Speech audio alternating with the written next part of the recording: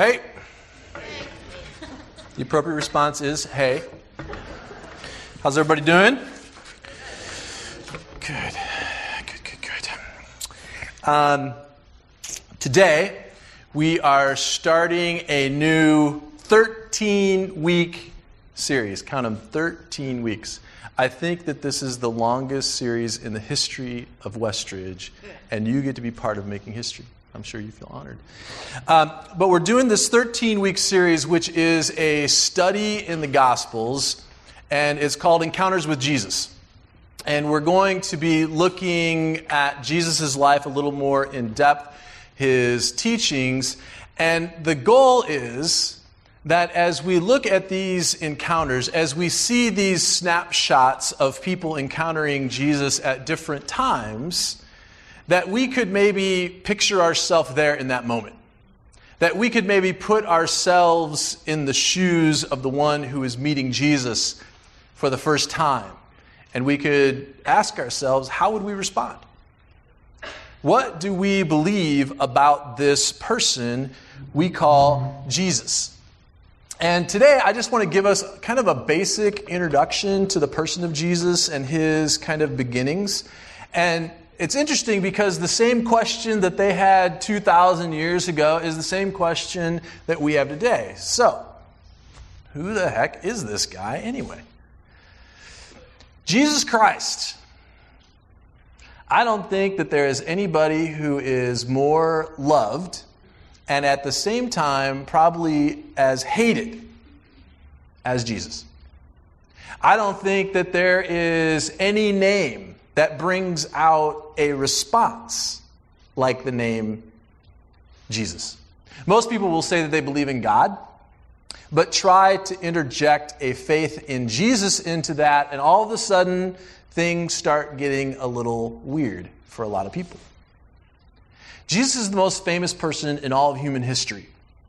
There were more songs that have been sung to him, artwork created of him, books written about him than any other person who has ever lived in the history of the world. And today, he's very much a part of even our pop culture. Jesus has been known to make guest appearances on The Simpsons and South Park, as I understand it. I wouldn't really know. We have Jesus is my homeboy t-shirts that people like Madonna and Ashton Kutcher have, been known to wear. We also have a Jesus piggy bank for sale, in case anybody's interested. And on the front of that piggy bank, can you imagine what it says on the front? Can anybody guess? Jesus saves. Jesus saves. Isn't that nice? Yeah. We have Jesus soap on a rope for those who want to get busy about washing their sins away physically. Jesus is like all over the place. He's part of culture. He's part of conversations that happen every day. And the interesting thing about it is that there is nobody out there legitimately questioning the existence of Jesus Christ. Even other religions. Buddhism acknowledges Jesus but says he was not God, but rather an enlightened man like Buddha. Just maybe a little slimmer. Islam teaches that Jesus was a prophet of God, but inferior to Muhammad. Hinduism teaches that Jesus was just one of many gods similar to Krishna. So nobody's questioning the existence of Jesus, but the question is, who is he? And I find it really interesting that everybody accepts the existence of Jesus based on the main source that we have for Jesus' life, because there's really only one place. I mean, there are some references in some old historical books like Josephus that make reference to Jesus, but there's only one book that we get 99% of our information about Jesus from. You know where that is? It's the Bible. And we as Christians believe that the Bible is the inspired Word of God. In other words, that God actually inspired the authors to write what they wrote. And therefore, we call the Bible the Word of God. We believe that it came from God himself, that it is God's Word. And this is where these other religions and people realize and get their information that Jesus was different, that he was somehow unique, that he lived differently, but they still get their source of information about Jesus from the same place we do. The story of Jesus is found in the first 4 books of the New Testament that we call the Gospels, which are Matthew, Mark, Luke, and John. And these 4 books contain the record of the life of Jesus while he walked on this earth. The Gospels were written by leaders of the early church. Matthew and John, for example, were members of the 12 disciples of Christ. Luke was a physician, but still a very strong follower of Jesus. And then when you get into a more technical aspect about the Gospels, and you start kind of looking at a historical review, Matthew, Mark, and Luke are actually referred to as the synoptic Gospels, which means that they are to be viewed together because they share a lot of similarities right down to the way they're written. If you're going to lay these Gospels, Matthew, Mark, and Luke down side by side, it has most of the same stories and most of the same information, just from a little bit different point of view from the other authors. John is unique because you get a sense that it is more experiential and more intimate and more affectionate about Jesus.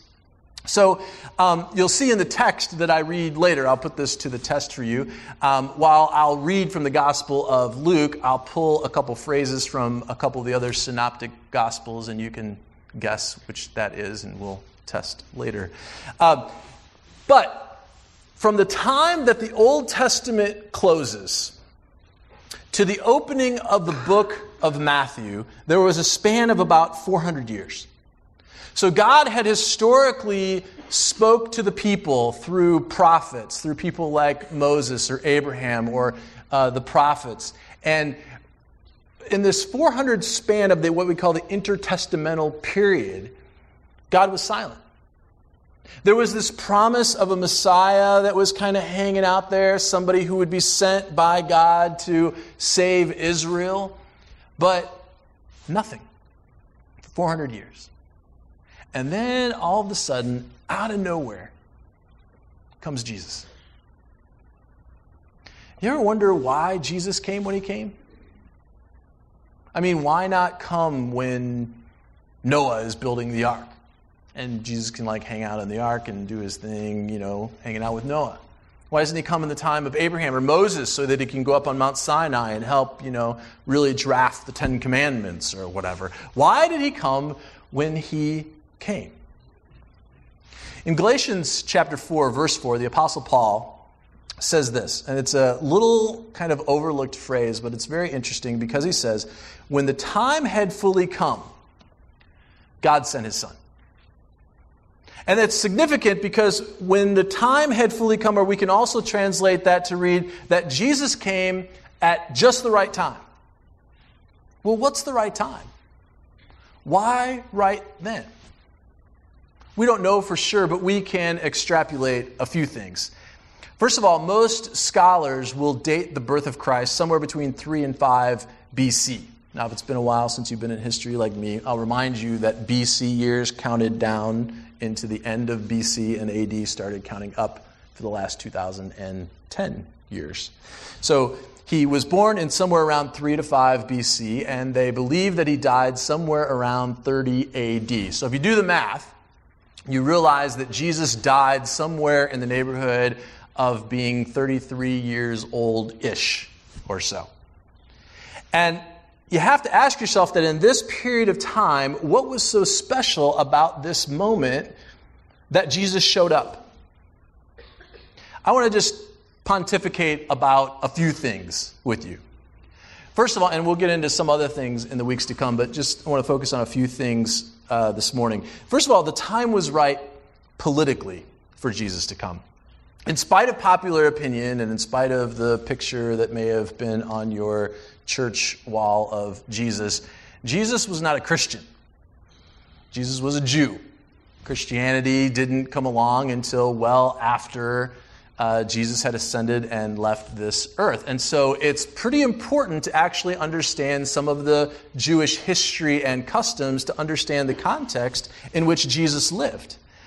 The Jewish people had been under foreign occupation for hundreds and hundreds of years. So since 586 BC, there was one empire after another who had taken over the Jewish people. The Assyrians, the Babylonians, the Persians, the Greeks, and then finally the Romans had all ruled over the people of Israel by the time Jesus showed up. So it's not an exaggeration to say that the Jewish people were just a little bit tired of being ruled by outsiders.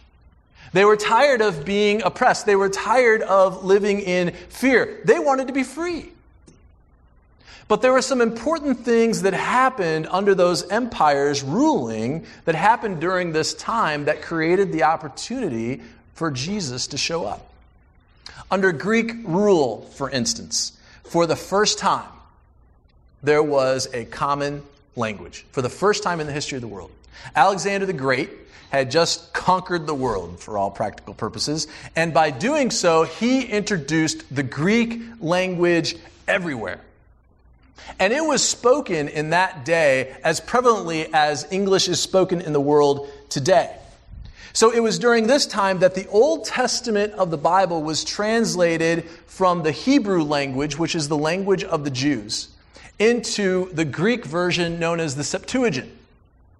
And this meant that there would no longer be a language barrier between the apostles when they began to spread the gospel of Jesus across the world, and everyone would have access to the scriptures, to what we refer to as the Old Testament.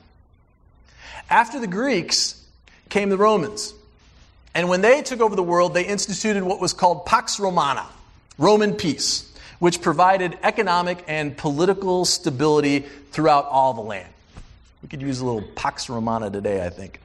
But it means that for the first time, Jesus, and more importantly later the apostles, could travel freely and safely anywhere, and they could actually go on the first road system that had ever been built that connected through the entire Roman Empire. So all of a sudden, you have complete access to the whole rest of the world that you never had before. Why is this important? Because it paved the way to allow the gospel to spread to every part of the modern world. Did you ever ask yourself, like right after Jesus ascended into heaven, right after he left, the Christian faith began to spread like wildfire? Well, how'd that happen? I mean, it was kind of in this little area of Palestine, kind of in this little tucked away part of the world. How did it spread so quickly? Because all of a sudden, for the first time, there was access to parts of the world there was never access to before. They could communicate with people that they could never communicate with before. And people had access to the scriptures for the first time. At just the right time, God sent his son.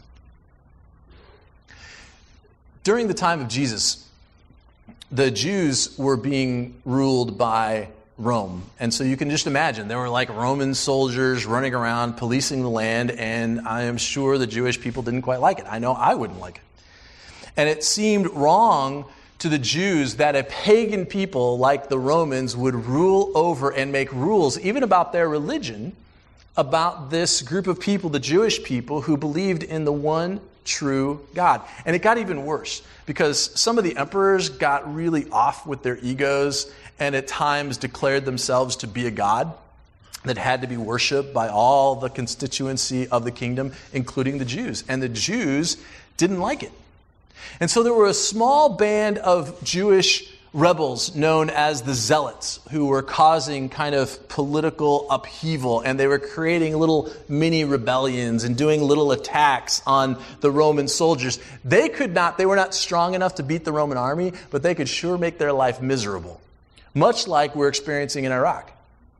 But this kind of information becomes important as there are certain points that we read in the Gospels, like Jesus standing before Pontius Pilate. How could they possibly bring charges against him? What were the charges they brought against Jesus?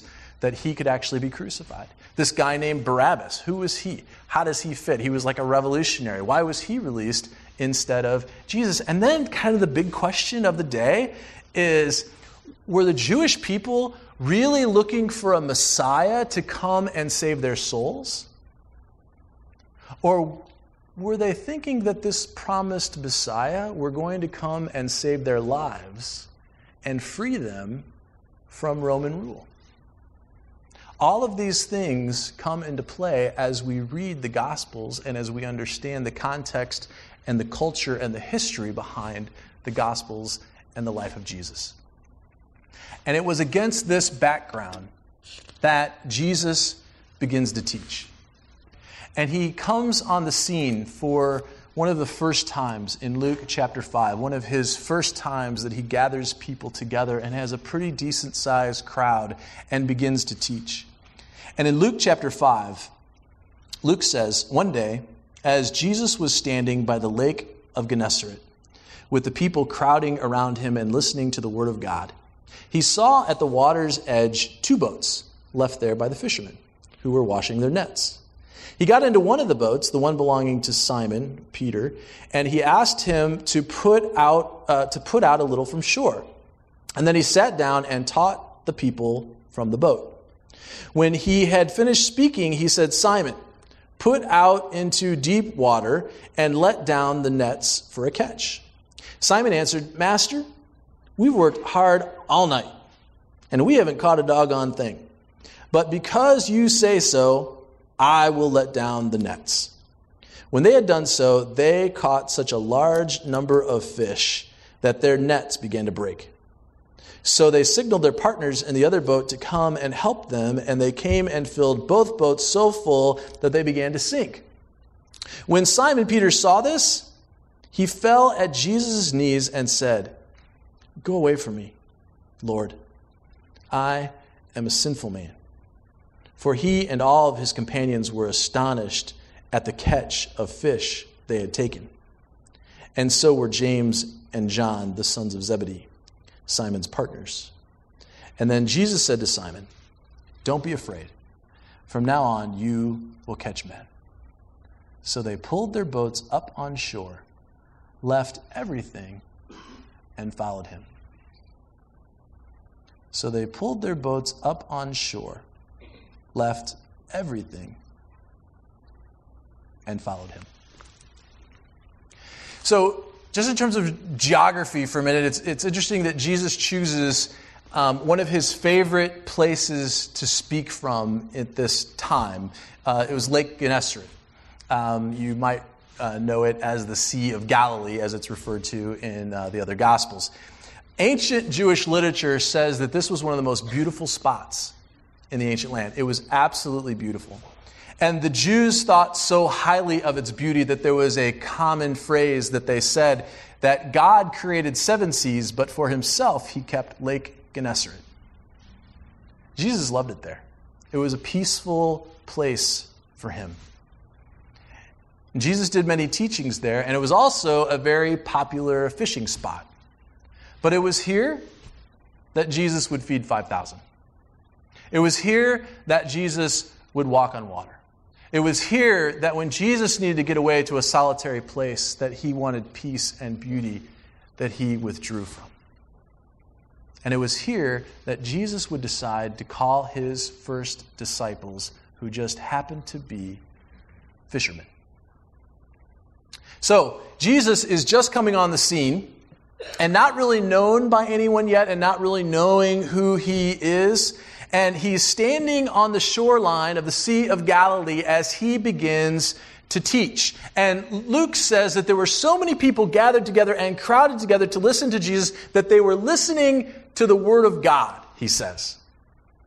Now, the interesting thing about that is that if you're a Jew and you want to hear the Word of God, you don't go to the Sea of Galilee to listen to some newbie. You go to the temple or to the synagogue. You get the impression that Jesus' teaching was something a little more revolutionary, something a little more grassroots, something a little more Woodstock than it was some pastor preaching from behind a pulpit at a church. minus the sex, drugs, and rock and roll, of course. So what was it about this guy's teaching that was so different that people were crowding in to hear him, to the point that he had to jump in a boat and pull it away so that he could actually speak to the people? I've actually talked to the leadership team about doing a little water feature here to speak from it, but I think that'd be pretty cool. But what was it that as they were crowding around him so closely, what did they want to hear? What was it that was so compelling that Jesus was saying that they couldn't get enough of? Well, we know. We know that he would say things like, "Blessed are the poor in spirit, for theirs is the kingdom of heaven. Blessed are the merciful, for they will be shown mercy. Blessed are the pure in heart, for they will see God. Small is the gate, and narrow is the road that leads to life, and only a few find it. Come to me, all you who are weary, and I will give you rest." Jesus wasn't preaching religion. He was preaching hope and love and compassion. He wasn't preaching judgment. He was preaching grace.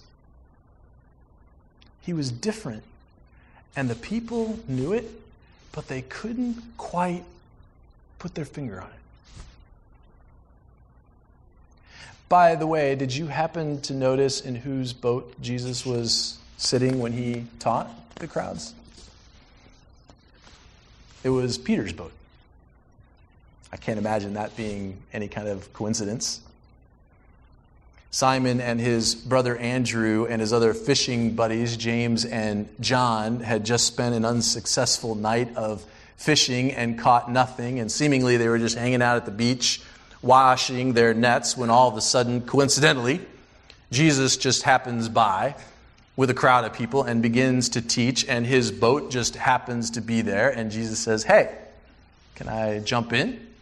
Can we push away a little bit so that I can teach?" And we don't know whether Peter would have actually, I always have the impression of Peter being ADD like I am, and, so I always think maybe Peter wouldn't have even sat down and listened to Jesus. Who knows? But all of a sudden you see Peter's a captive audience. Like he's stuck there in the boat next to Jesus as he's teaching, side by side. And then when Jesus is done, he says something interesting. He says, "Let's go fishing." And I know what Peter's thinking. He's thinking, dude, you are a carpenter, I'm a fisherman, you stick to your gig, and I'll stick to mine, right?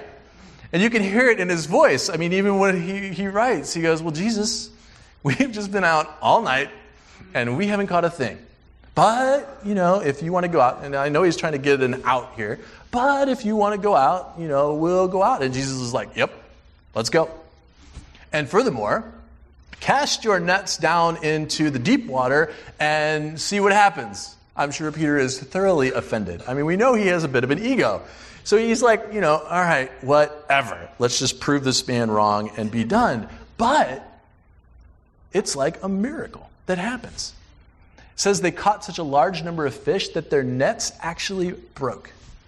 So much fish that the boats began to sink. And all of a sudden, it clicks for Peter. This is no fluke.